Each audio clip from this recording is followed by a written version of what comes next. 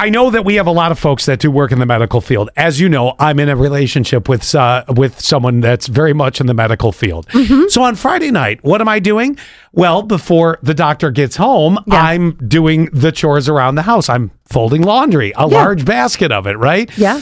And I get to a point where I pull out a couple of scrubs. Now, this is sort of a newer thing is, I'm regularly washing scrubs now. Mm-hmm. I actually really want a pair of scrubs. Would that be weird God, if too. I walk around this place in a pair of scrubs? Are people going to think like, what a weirdo? But I want the obnoxious ones. I want the black ones because they're so comfortable. Oh, all hers have a lot of noise going on when it comes to the scrubs. Yes. I want it to be like, I want Care Bear stare coming out of my tatas, okay?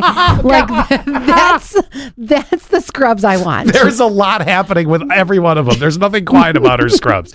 So at any rate, I got to ask this question because as I'm starting to fold the laundry and you get, a little way down the mountain, I pulled out a pair of scrubs and it happened.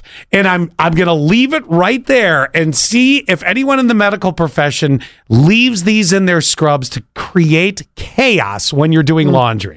71231 keyword sass. If you wear scrubs, does this happen in your laundry? I'm going to find out if anybody can get it. I'll tell you in a minute what it was and the disaster that it created, but I'm just curious. You will know. Already, I've left tape in my pocket. That's not the mess that it created, although I can see that 2878.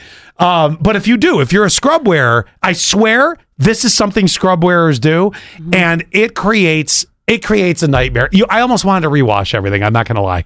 Oh, that bad? It was that bad.